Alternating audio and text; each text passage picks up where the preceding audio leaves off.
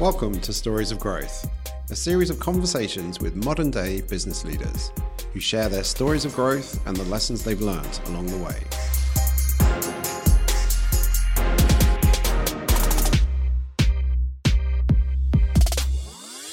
I'm William Rowe, founder and CEO of Protein. I've been helping businesses grow for over 20 years, and I've always been fascinated with the people behind these businesses, where they've come from and what drives them forward. We are on a mission to help women, to make changes. And I think we've made incredible progress if we think about women in general, the way they're represented in the media, the way they're represented in the world. But we have so much work to do. We're only at the beginning, really. Teaching's changed, and I think the way that we communicate has changed. Yes, it's great to have a qualification, but to me, knowledge is experience and the rest is just information. I don't think that kids are taught how guys relate to girls and vice versa, and people skills and psychology and all these things that are really, really important. And I just wish there was more space for them. Your brain's a muscle. If you don't use it, you lose it. Siobhan Lyons is the fashion director of the September issues, a biannual printed magazine celebrating the diversity and power of global feminism. Ever the polymath, Siobhan also freelances as a creative director, stylist, researcher, artist, and teacher. And in the face of these turbulent times we live in, we discuss the importance of creativity as a source of inspiration, education, and its power to generate positive impact to women's lives across the globe. So, very excited to be here with Shiv, to hear her story. Sitting in her wonderful apartment. And so why don't we start with an introduction, a little bit about who you are and, what you've been up to. I'm the fashion director of the September issues magazine. I also teach at various universities in London and around the UK.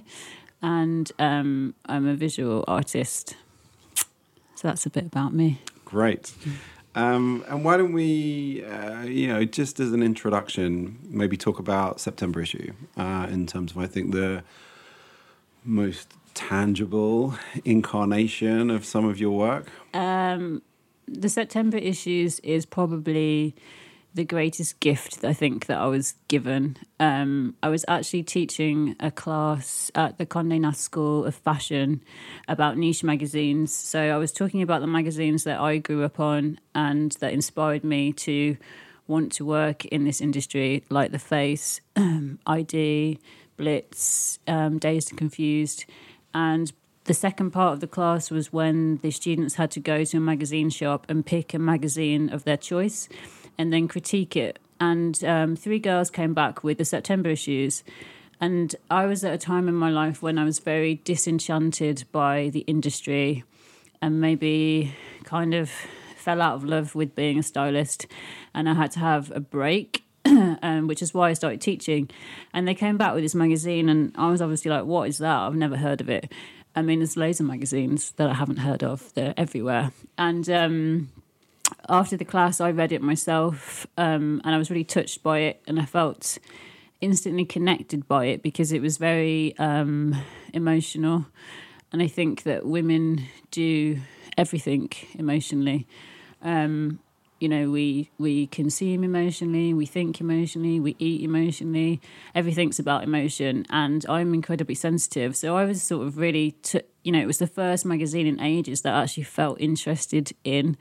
And I found out that it had no advertisers in it, which is also like a rarity. And a portion of magazine sales gets donated to a women's charity every issue. So it was just like, oh my God, what's this?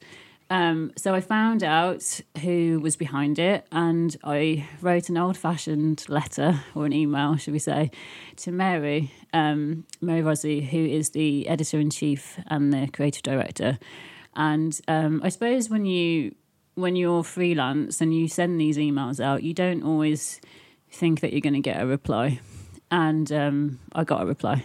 So, and she still says to this day that it was the email that I wrote her that made her want to know me and want to meet me.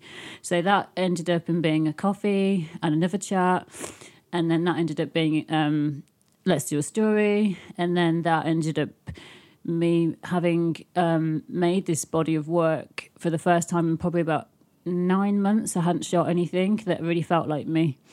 And then they asked me to come on board, and then the rest is history.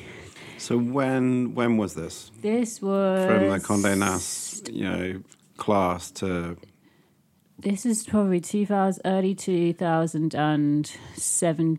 No, hang on, I can't even remember. My memory's appalling. I think I was teaching in class at the end of 2017, and then we actually met and did a story in 2018. So it hasn't been... So that was the first issue of September issues that they brought? I stumbled upon issue 0, which is the first issue. I would like to confuse people in the class, and then I think I contributed to the next one, and then I have been doing so ever since. Yeah. And Mary, from my understanding, is LA based. Yes, So how does that work? How does this work? This works with... It's like a long distance relationship. She's in LA, I'm in London, Gil's in New York. It is really challenging because it's like, hey, can you talk? And I'm like, I'm asleep. And then I'm like, oh God, I really need to talk to you, but you're asleep. Oh fuck. But it's challenging. But the positive thing about it is that we're everywhere. And I think in this day and age, with the conversation that we're having about global femininity and feminism, is that you do need to be everywhere. We do need to be in LA. We do need to be in New York. We do need to be in London. She's in Paris at the moment because I think the same conversations are happening, but they're all at a different pace. And we are everywhere. So that's one massive strength. But, it is very challenging at times because we're a tiny team and we're all sort of in different places in different times. But and I completely agree in terms of a format, in terms of the approach, even of how commercially it's structured. It definitely is not your norm. No. As a magazine, as a publication, as a movement, however way we want to define it. So maybe just for those who haven't seen it, picked it up, touch on some of those, missions, some of those important, partners, charities that you're looking to shine a light on, support, and I'm just going to go straight to it. It's a world domination mission. Okay, great. No fucking around. I think also for me it's why I get up every day and I'm like so grateful for it is because it's about women reconstructing the world. And I think it is challenging, and we are doing it one step at a time, one brick by brick. And that the feedback we have every day is just like, it's incredible. We are on a mission to help women, to make changes. And I think we've made incredible progress if we think about women in general, the way they're represented in the media, the way they're represented in the world. But we have so much work to do. Like, we're only at the beginning, really. And I think this platform that we have is about information, it's about education, and it's about inspiration. So it's about trying to showcase these things through creativity, which is like, what a fucking great job that is. I wouldn't, despite its challenges, I don't know. I don't know how I can do anything else. I don't know how we want to do anything else. It's like the only answer. It's the only way. So it's just, it's like, I think, when Mary started it, she felt like she had no choice. It's like, we have to do this. And it's like, I suppose it's like her baby, and now it's sort of growing arms and legs, and it's like this teenager off into the world, and it's like, it's growing, and it hasn't grown. I don't think growth is an upward thing. It's definitely not linear. It's upward and outward and all over the place, And I think, really excited for the future of it, because it means doing things like this. It means having talks. It means making it live. It means taking it all over the world, because there are women all over the world suffering the same shit, that want all these changes. And that's what it's about. Yeah. And why print? What was it about the physical, tangible, as a format? I think the printed matter is, I've always been a magazine person. I think there's so much stuff online. I think online is great to a certain extent, but it's, I think our brains download like 100,000 images a day, and it's just like, what do we do with all this information? How much of this information is actually worth anything? And when you have a tangible, beautiful thing in your hand, there's no greater feeling than that. But the magazine itself is like this little foot soldier to the rest of, to the bigger picture. We're very limited by page count and what we can sort of put in there as content. So we have to make a lot of incredibly important decisions as to what goes in, what goes where. Like when we lay it out, and we literally lay out each page on the floor of Mary's house in LA, and we're laying out the whole thing, and we have too much content, and we have to think, fuck, we have to make this story 2 pages shorter, or we have to make that, like 1 page less. It's so hard, and it's all these decisions that get made, and being 3 emotional women, it's like we're agonizing over like a word or a font size, or I prefer that picture in black and white. I don't want to make it smaller. I think it should be on a double page, and it's sort of, all these decisions that get made are sort of it takes a long time, and we don't always agree, but we have to compromise. But the magazine, is it's a small part of the bigger picture, if that makes sense. Sure. But specifically, even that process of laying out the pages and the edit. Yeah. By definition, you translate that to the online world where it's unlimited, and there's no.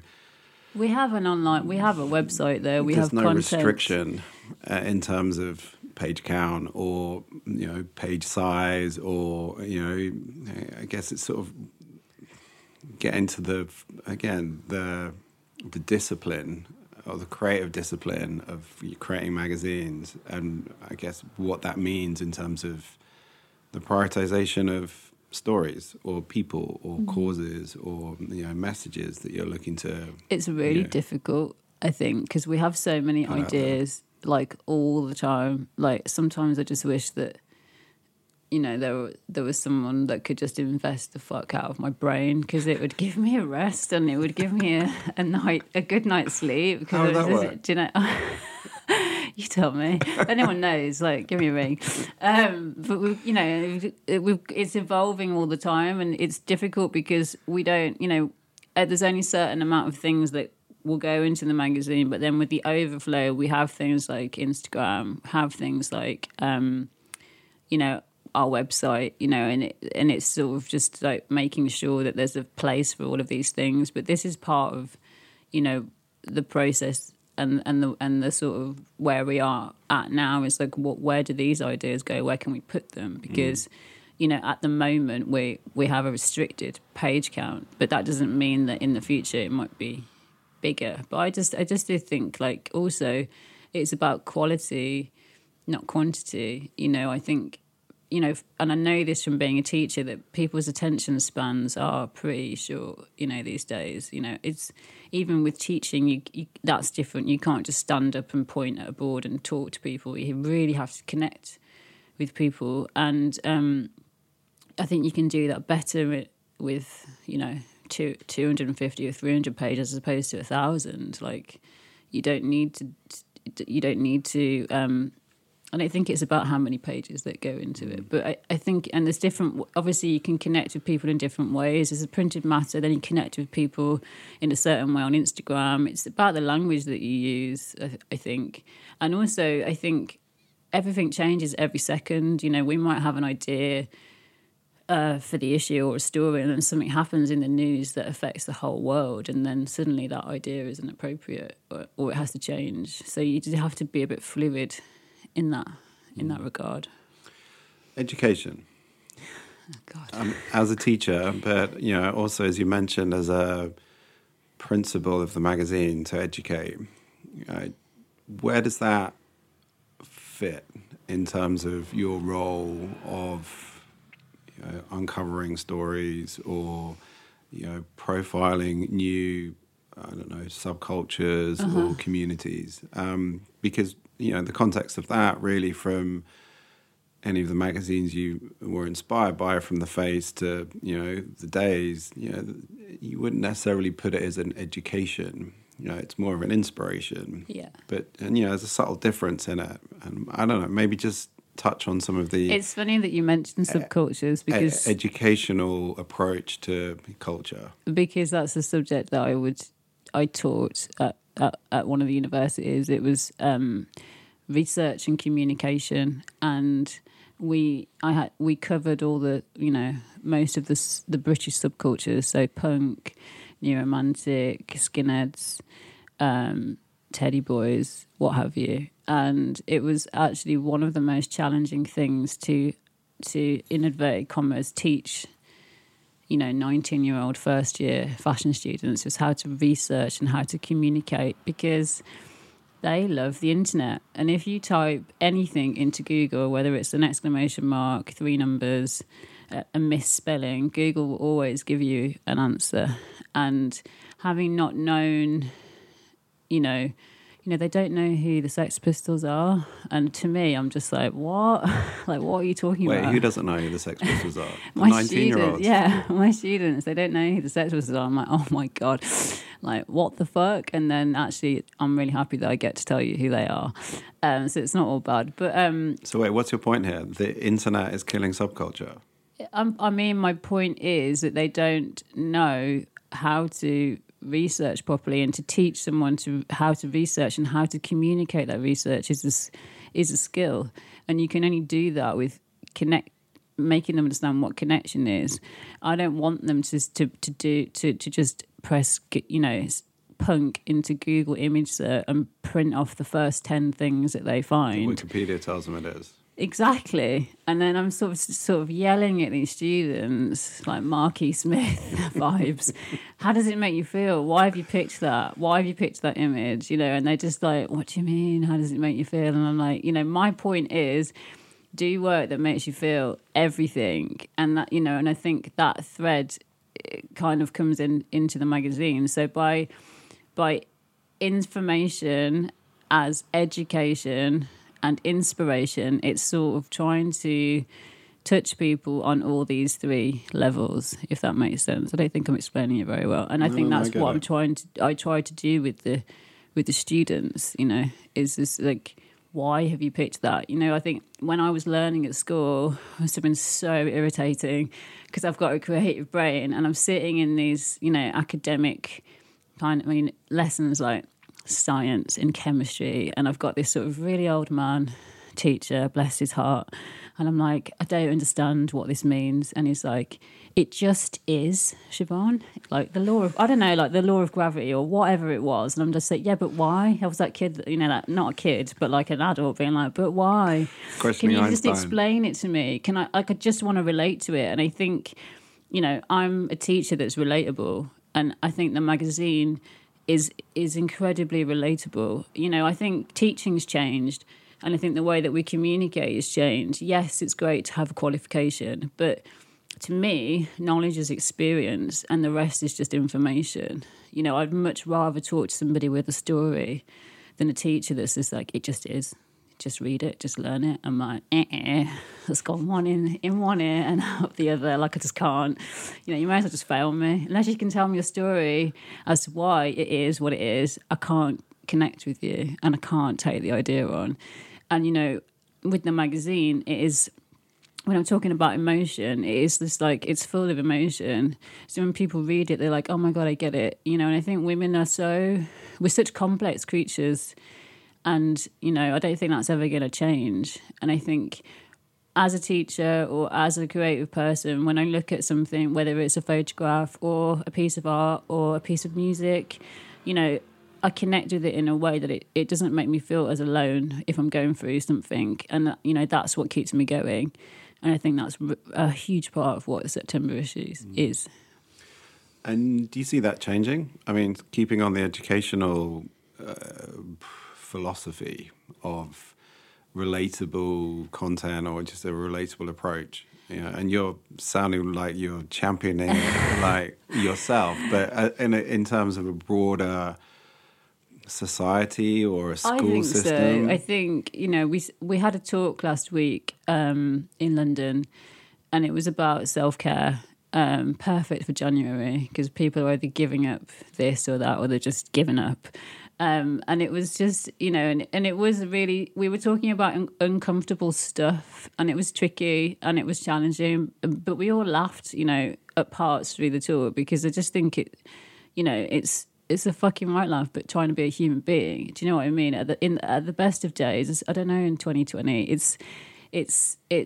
it's tough. And I think I've also forgotten what you've just asked me. So just remind me about education and how as being relatable and as an approach, which I fully subscribe to. I've got 2 small kids. Okay. And they're just 6-year-old and a 3-year-old. I've remembered now. Small kids. This is good.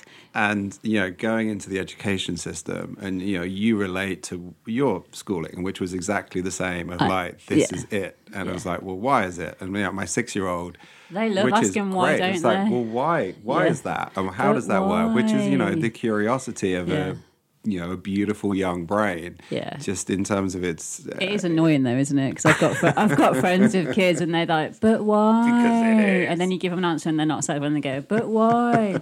Now I've remembered. Now we did talk about this. So that as a broader approach to society, because if we're looking at future generations, shifting stigmas, changing the norm, and moving the conversation on, it's not us. I've got a few years on you. It's the next generation and generation behind, which, ultimately, from my business, it's about the education.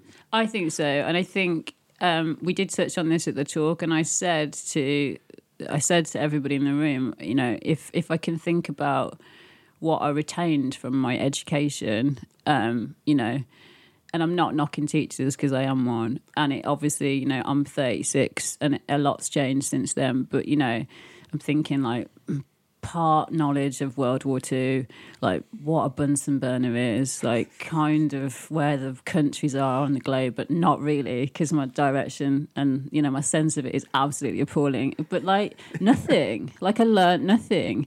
And I think the skills that Did you learn anything about yourself? Later in life through lots and lots of mistakes. But what my point is that nobody really teaches you at school what it's like to be like what depression is, what anxiety is, like what confidence is. Like confidence is a skill, something you don't get born with that. I think if you, and also it relates to your upbringing. If you have a shit upbringing, you just grow up with no self-esteem. And I think, I don't think that kids are taught like how guys relate to girls and vice versa, and like people skills and psychology and all these things that are really, really important. And I just wish there was more space for them. And unfortunately, people from my generation or your generation or even the generation below us sort of go through life having a bit of a funky time. I relate to mine as the disco 2000s, where you just sort of like, you fuck what I was doing. But, making all these mistakes and getting into a black hole and trying to get out of it. And I think education also needs to be about being a human being, being a woman, being, understanding, being a guy, understanding what it's like to be a woman, things like that, understanding what it's like for a gay person, like understanding what it's like to be different and understanding that it's okay to be different and there's totally a place for it, and allowing that and how to allow that, because you don't know, if you have a child and they turn out and they're the different one, you know, I think I was the different one in my family, but my family cannot talk about anything in an emotional way. So if you grow up in a house where you're not allowed to feel anything, you just get to sort of 19 or 20, move to London and just go mental, you know, which is what I did. And, you know, and you find out that way, or you find out through creativity what to do with all this energy and what to do with all these emotions. And I just wish that was a part of education, because I just think it's vital. Where did you grow up? I grew up in Birmingham, unfortunately, and then I moved to Yorkshire, and then I moved to London. Where in Yorkshire? Leeds. Okay. Yeah. And this school that you mentioned that you didn't learn much? Was in Birmingham. Okay. I'm not slating my education. I mean, got all my GCSEs and A-levels, but, you know, It wasn't enjoyable. It wasn't, I had a really tough time at school. I got bullied at school. And, you know, I think maybe that's a blessing in disguise, because the person I am today is an incredibly compassionate one for all those sort of awkward, different human beings. But I found it really hard being a kid, and I don't think I'd really live it for love or money. But, you know, I did have one teacher that sort of could see my potential, and, you know, could also see how much I was sort of crumbling and, you know, having a difficult time. And she really sort of pushed me to channel that. And I think maybe that's something that I've taken on as a teacher when I'm with students, and I'm just like, I'm so livid that you haven't come in for like 9 weeks, but what's going on? You know, you just know, you can just tap in. It's like a superpower. You just know that there's something not up, but there's so much there that needs saving. What was that teacher's name? What was her name? She had a really fancy name. Miss Morris Perry, I think her name was. I think her name was Claire, actually. Yeah, but she had like a double barrel name, and she was very, very posh. But yeah, she was mega. Yeah. So just that role, you know, we're maintaining, I guess, the educational narrative of, you know, teacher student, and, you know, the unknown in terms of adolescence, and this, I guess, pre-adolescence, if you're coming up through school before you get into your difficult teens. Yes. Generally, but I guess. And you touched on it briefly in terms of making the person you are today.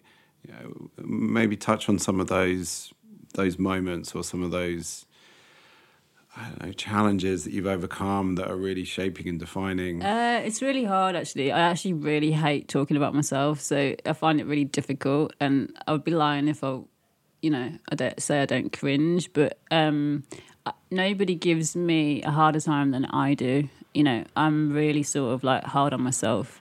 And that's something that at 36, I'm really trying to sort of give myself a break. But I think we've talked about education a lot, and I think I've had to spend a lot of time re-educating myself on me and learning about me and learning why I feel the way I feel about certain things, and learning why I have had certain coping mechanisms, and sort of you know, taking a step out of myself to sort of to be a better person, and also just to sort of like let go of all of that crap, you know. And I think it's ironic, because if I'm sat with a student that's like, oh my God, like I'm rubbish, I hate my life, or whatever, or I'm a failure, I can, or it's a friend or a random person, I can sit there and I can literally just fill them up with enthusiasm and like, come on, get a grip, you this, you're not that, you know, you can sort it out. And then if I had to do it for myself, completely incapable. You know, it's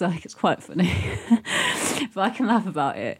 You know, I like to take the piss out of myself. I don't take myself too seriously. But yeah, I think a lot of it's, I've had to reevaluate the way that I see myself. And that's been really tricky and messy at times. But having things like education and having things like the magazine to do it in a creative way with my creative brain is incredibly healing. And I think creativity for me, is an absolute saviour. It makes sense of your existence at times, even if you're having like, you know, a bad time. And I think that's a one thing that I try and give to students. It's just like, okay, you know, for example, this girl, one of my students she broke it with her boyfriend, and she was like devastated. We've all been there, you know, and she wanted to do her the zine on a certain subculture, and I was like,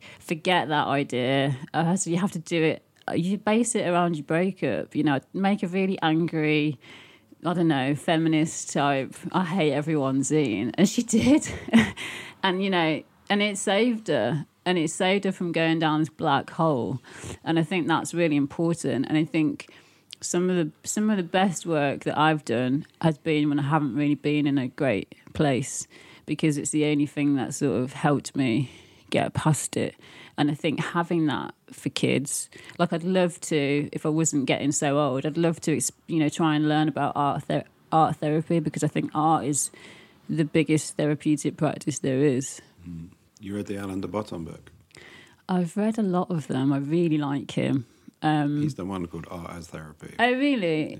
Yeah, I really like all the stuff that he writes about philosophy. Yeah. And I study that part-time because it makes everything else make sense to me. Exactly. Yeah. Why does teaching need to stop after school? It never stops, ever. So who's it doesn't stop. Do you have a teacher?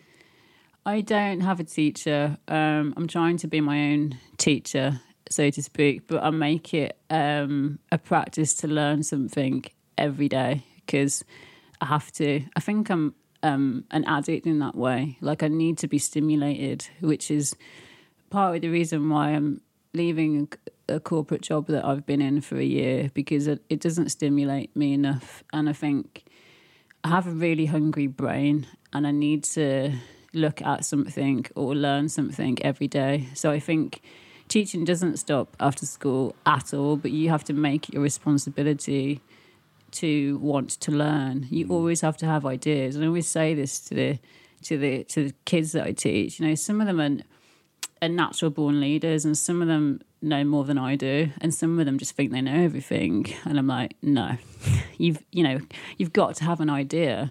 Or you're sitting in a crit with someone, and they're like, I just don't know, I just don't have any ideas. I'm like, well, you better go and find some then, because when you get out into the world and you get a job, and your boss turns around to you and says, well, we've got this thing, and you can't get, I don't know, I'm just going to go home now and sit home on Instagram. It's like, well, you better find out, you know. You've got to. And it's just, I think, you know, your brain's a muscle. If you don't use it, you lose it. So use it in every way you can. Yes, teacher. I'm telling you off. You like it though, don't you? I can tell. I'm surrounded by women, so I am accepted. No, but it's funny at university, because I'm 36, but I do look a lot younger. Get ID'd all the time. Got ID'd for matches the other day, believe it or not. And I'm sort of sitting, and I do a lot of my lessons in the library, because number one, they don't know that it exists. Number two, they don't know how to use it. So I'm just constantly putting books in front of people and shouting at everyone in a nice way. And they think I'm one of them. And they're just like, oh, God, who's that girl shouting at everyone? Like, I'm trying to do my work, and I'm like, I'm a teacher. And they're like, whoa, okay. So it's quite funny. But I think that's also helpful, what I was talking about, knowledge of experience and not necessarily information. Try to have both, because it is important to have both. Yeah, also, I think, you know, what you asked me about, when does teaching stop? Like, I have to teach myself, otherwise I'll be a crap teacher. You know, like, I need to find out. But there isn't anybody who has that role in your life, though, to be, like, who shouts at you? Me.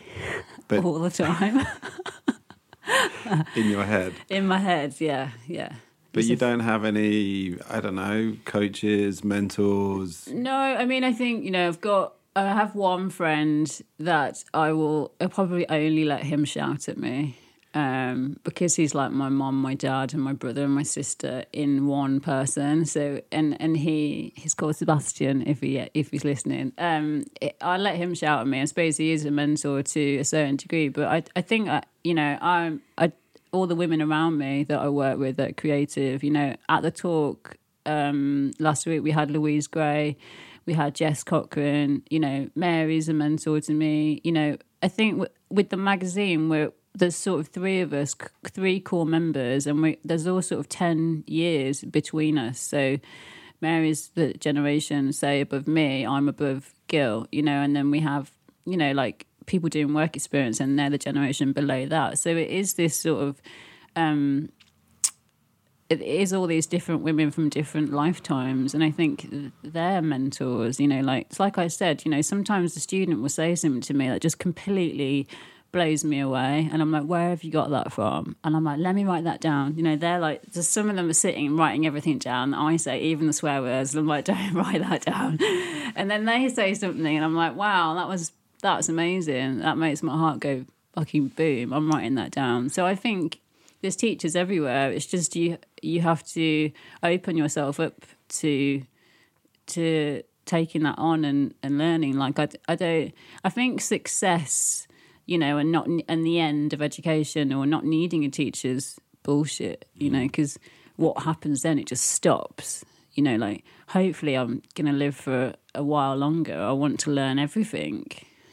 That's my addict brain, just like, give me more information, and I think the best thing about learning information is sharing it.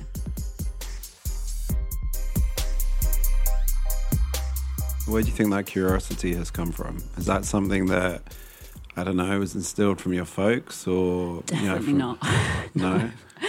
No, I think I don't.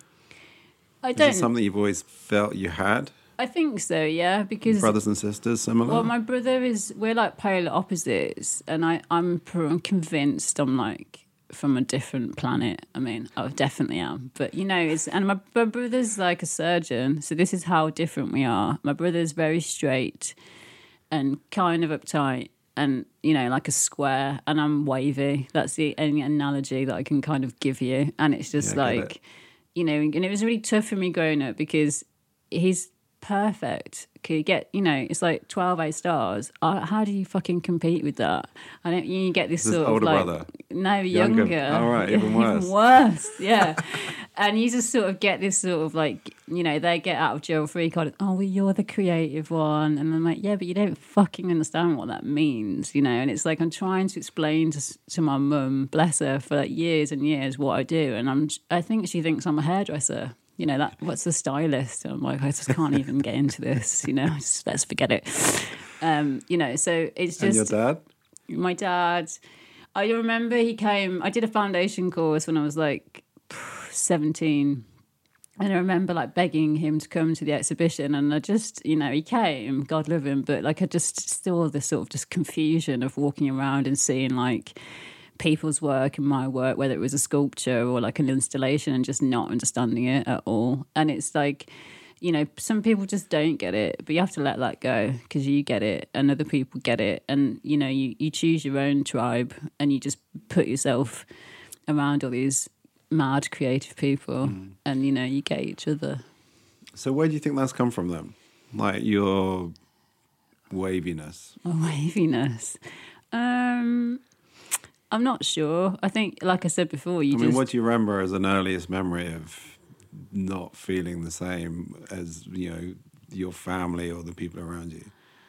I suppose it's like not being able to feel stuff, and not being able to like express yourself. I think that's probably where it all came from, because I think my parents' upbringing was also difficult. My mum's one of 8, my dad's one of 9, and it's insane. And I'm not slating them, because they totally did their best. But I think, if you're a sensitive child, and obviously you're a parent, I think it's really important to encourage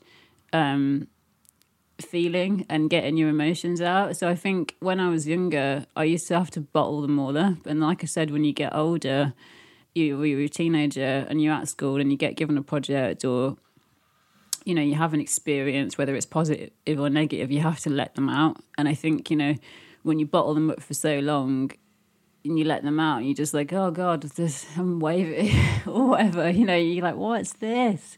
So yeah, I suppose that's probably the earliest memory, is not being able to express yourself. And I think, you know, you have to, really. Yeah, for sure. Where are you going? Where am I going? What, after this? No. What is there a destination? Is there a direction? Is there a goal, an ambition? Lots of all of those things all the time in my brain, 24/7. But I mean, I'm hectic and I'm trying to just be here today, and it is 5 to 2 and you're sitting in my front room having a brew, a Yorkshire brew, and this is where I am today because my mind is, honestly, it's so exhausting, and I don't know what's going to happen. I think I'm trying to just do one day at a time because that's all you can do. There's definitely goals and ambitions. Like I said, I want world domination, female superheroes. I think happiness is a goal, being content is a goal, being accepting of yourself is a goal, but making a difference and just doing what you love and loving what you do is all I want, really. Is that what you would have told your 13-year-old self? Oh God, I'm a lot more with it now than I was then. I'm sure I told her all sorts of things. I would. Sometimes I think about her and I think about how I'd go back and like save her, and just like give her a hug instead of giving her a hard time. I think, I'm a lot different now than I was then, 100%. And do you see that, in your students or the next generations that are coming through? That's the world has obviously moved on, and whether it's politically, environmentally, socially, I mean, any the general context of the world around us. And we talked about the formats of print versus Instagram, and how that is changing how we're consuming media and defining, therefore, who we are in our relationship to media.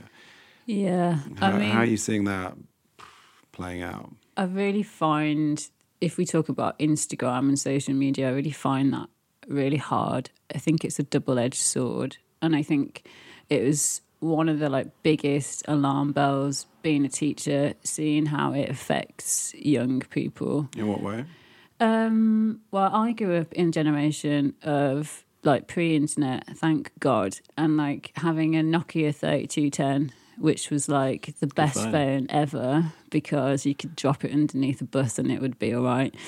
And it only gets maximum 10 text messages before it bursts into flames, and you've got Snake, and it's so hard to text that you just give up and you just ring people. So it was ideal. And if someone the battery lasted for 2 weeks.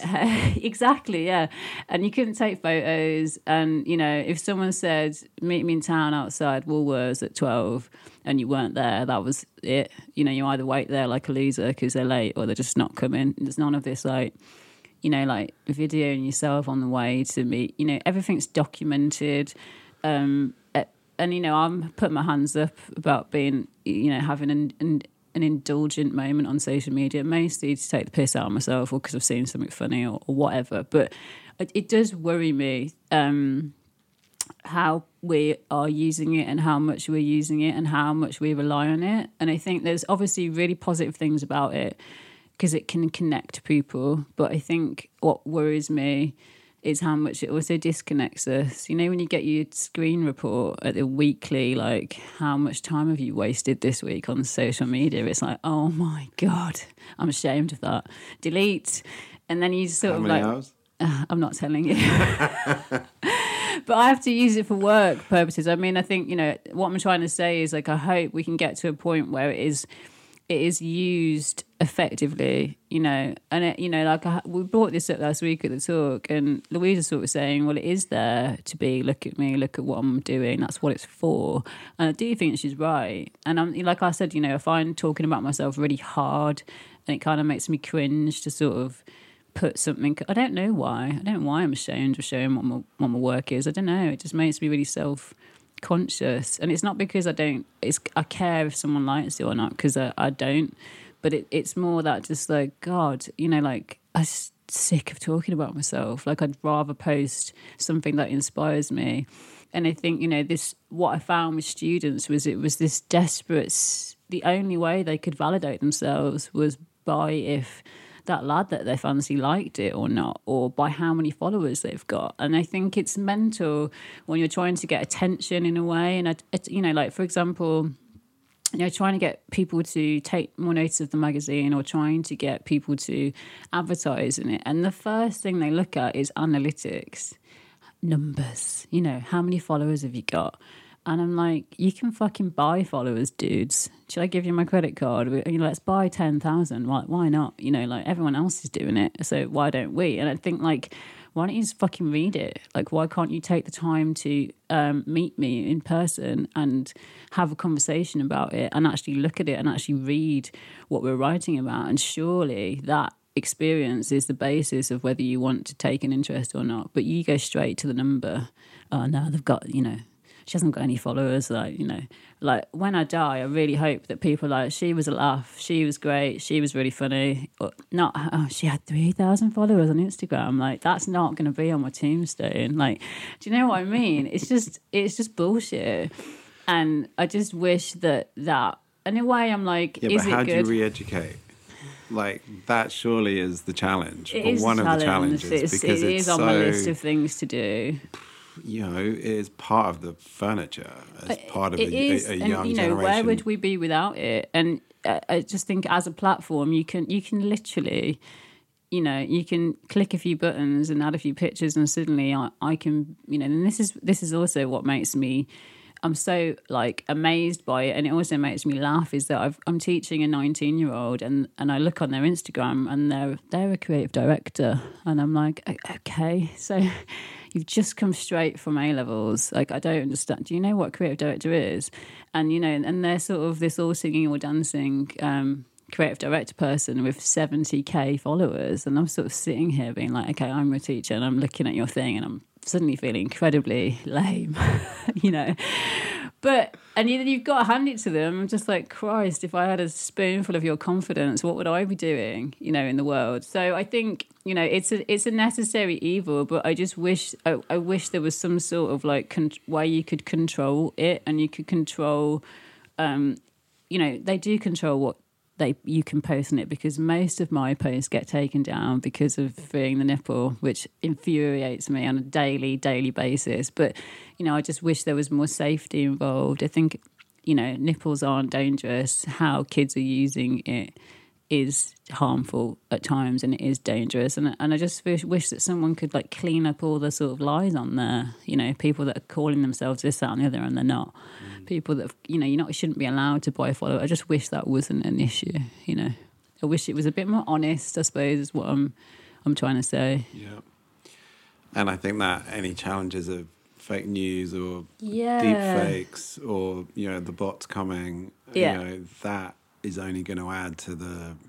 I mean, I do think robots are coming. I mean, they're already here, right? Yeah. But, you know, this is all about trust. Yes. And, you know, what you see is what you get, and authenticity, and, you know, the credibility that is behind whatever, or but I think what you said is, whoever that authenticity. you present. Authenticity is really hard to fake, and I think you can. But it depends how you define it.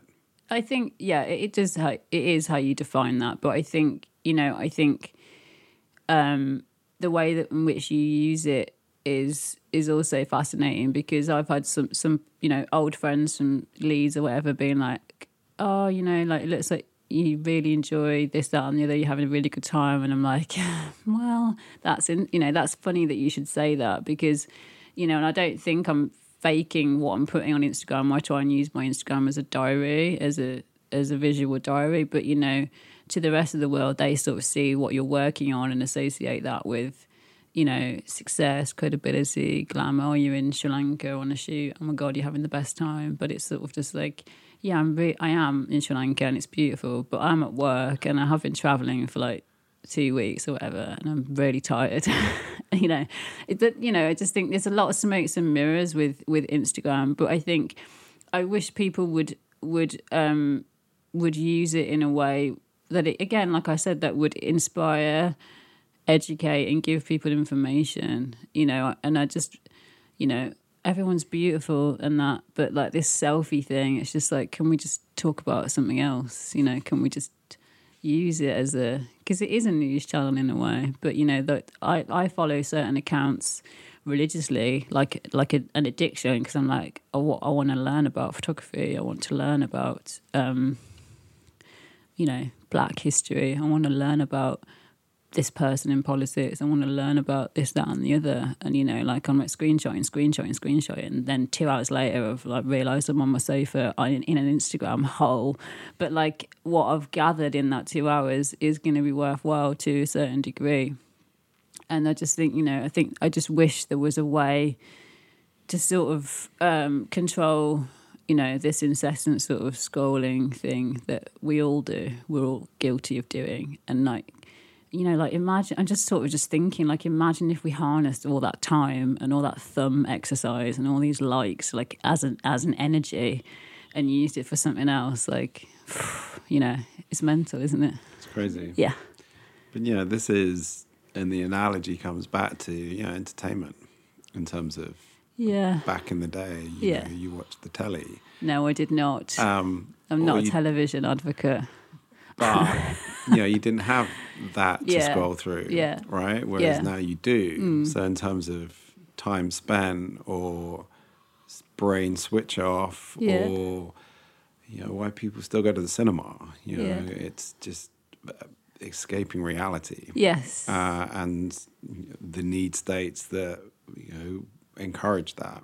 And, but it is and psychologically, exactly, is also why and how they've designed them being the platforms. Yeah. You know, for better or for worse. Yeah. And I think that is, you mentioned right at the beginning, you know, there's a fine line between them in terms of it actually being for good or, you know, connecting, you know, underrepresented groups, you know, safe channels, secure accounts, closed groups. Yeah. You know, but you know, with any yin, there's the yang and the dark side and you know the negative of it. Yeah, and I think there's always going to be that friction and that challenge. I think there will. And you know, keeping our thread about education or helping people understand, people being the new generation or any generation, you know, that feels like the place that it, you know, the conversation needs to start. Yes. I mean, there's positive and negative things about anything, really. I just, in my head, I think I used to get really fed up with Instagram, especially when you're freelance and you're trying to get people to sort of take you seriously. I think 70% of employers will always look at your Instagram before they look at anything else. And it's how you... And I do tell this to students, because how are you representing yourself? You know, I do think there needs to be a clear sort of balance between personality and like information and your creativity or your work or what you stand for. And I think personality is really, really important. And, you know, like I said, authenticity is hard to fake, but you have to create this persona online for someone to initially go, oh yeah, you know, let's get her in for an interview or whatever, and then you've got the real thing.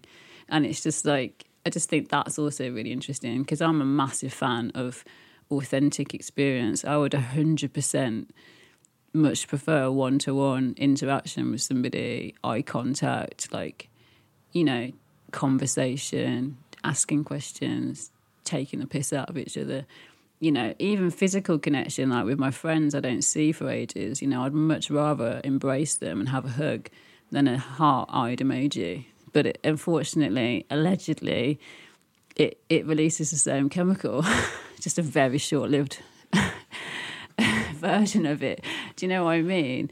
But it's just, But then I do think the positive things, if you have connected with somebody on Instagram and there is a connection and you do think it's authentic, and then you get the real life version, oh, you're buzzing, you've got both. But I just sort of wish that it was the other way around. And I used to feel like, fuck, when's Instagram just going to die? But then what's going to be the next thing that's just equally as time consuming and annoying as it can be? But I don't think it's going to away. But I think I've had to make peace with how I use it and what I get out of it, because I think it can be really toxic. And I know when it sends me into a hole of like comparing yourself to other people, or just like, and I think also it's just that it's, I get really annoyed with people that that text you on Instagram, and I'm like, that's what texting is for. And sort of separating that, because it never feels like you get off it. And I think it's really good to have a break from it. And, I think like logging out now again and not going on it for a weekend, you just feel really free. And you just like, oh, it's actually really nice, because it is like, it's an addiction. It's like smoking. It's like chain smoking. Just picking it up and putting it down again, and picking it up and looking at it and putting it down again. And it's just like, stop doing this,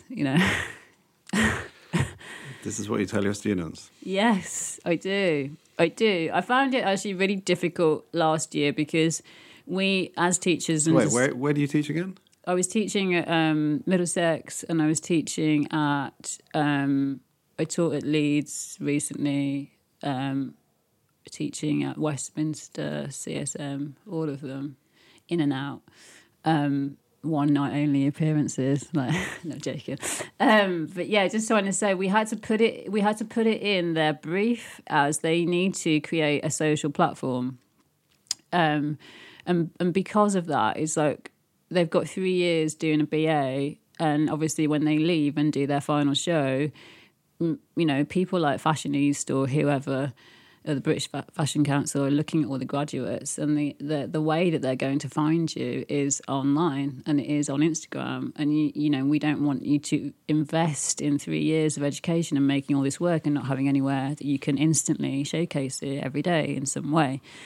And some people just got totally on the Instagram lorry, and they were like, way, like, yeah, this is great, like, I love it, like, expressing myself, I'm showing off, I've got 15, like, or whatever. And then it's just a few people that just wouldn't do it. And I was like, I really hate myself for saying this to you, but if you don't set up an Instagram account, we can't pass you into the next module. It broke my heart, because I was like, I hate this. And this girl, I was just like, look, just all you have to do is just set it up, like just put something on there, like that's the bare minimum, like you won't get an amazing mark, but you just have to do it. And she was like, Siobhan, I can't do it. And I'm like, why can't you do it? And she just said, it just gives me anxiety. And that killed me, because I could totally understand where she was coming from. And, I just wish that it could just be, like I use it, like I said, there's like a million voices in my head chatting about God knows what, this, that and the other, and I use Instagram as a cathartic way to just like, shut up, like get that out, it's gone. And if it's still there, it's another post, or it's something that I come back to, like freeing the nipple or whatever.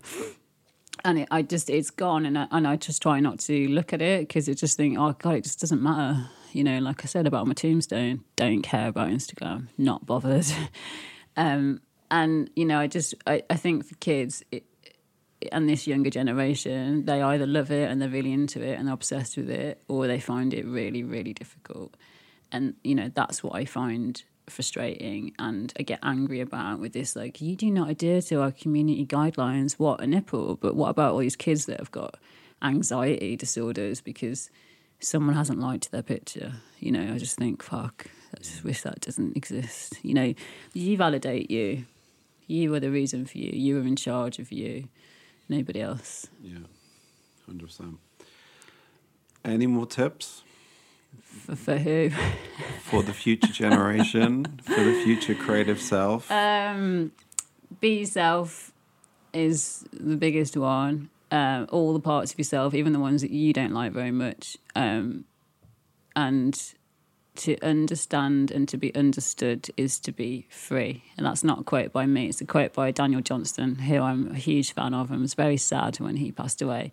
last year. I think, making that effort to understand yourself and to even the parts of yourself that you don't like and the ones that you feel, the ones that you find really difficult and the ones that you don't necessarily understand. Because if you keep pushing that away, it only rears its ugly head later on in life, and maybe not in the nicest way. And it's just, to keep learning, but mainly keep learning about yourself, because I don't think you're ever going to... There's parts of yourself that will always be the same, but there's a lot of parts that won't be. I think everything's changing every second. And the one bit of advice that I do thank my mum for is, if you always do what you've always done, you'll always get what you've always got. And if you do nothing, then nothing happens. That's why you have to do everything. So there you go. There's my top tips. All right, I love it. Okay. Last question. Oh, you little liar. Who would you like to hear on the show? Who would I like to hear on the show? Oh, that's really good. Does it have to be a woman? It can be anybody, and not just one. Not just one. Can it be someone famous? It can be anybody you like. Whether we're going to get them on the show is another question. I think you should get Louise Gray.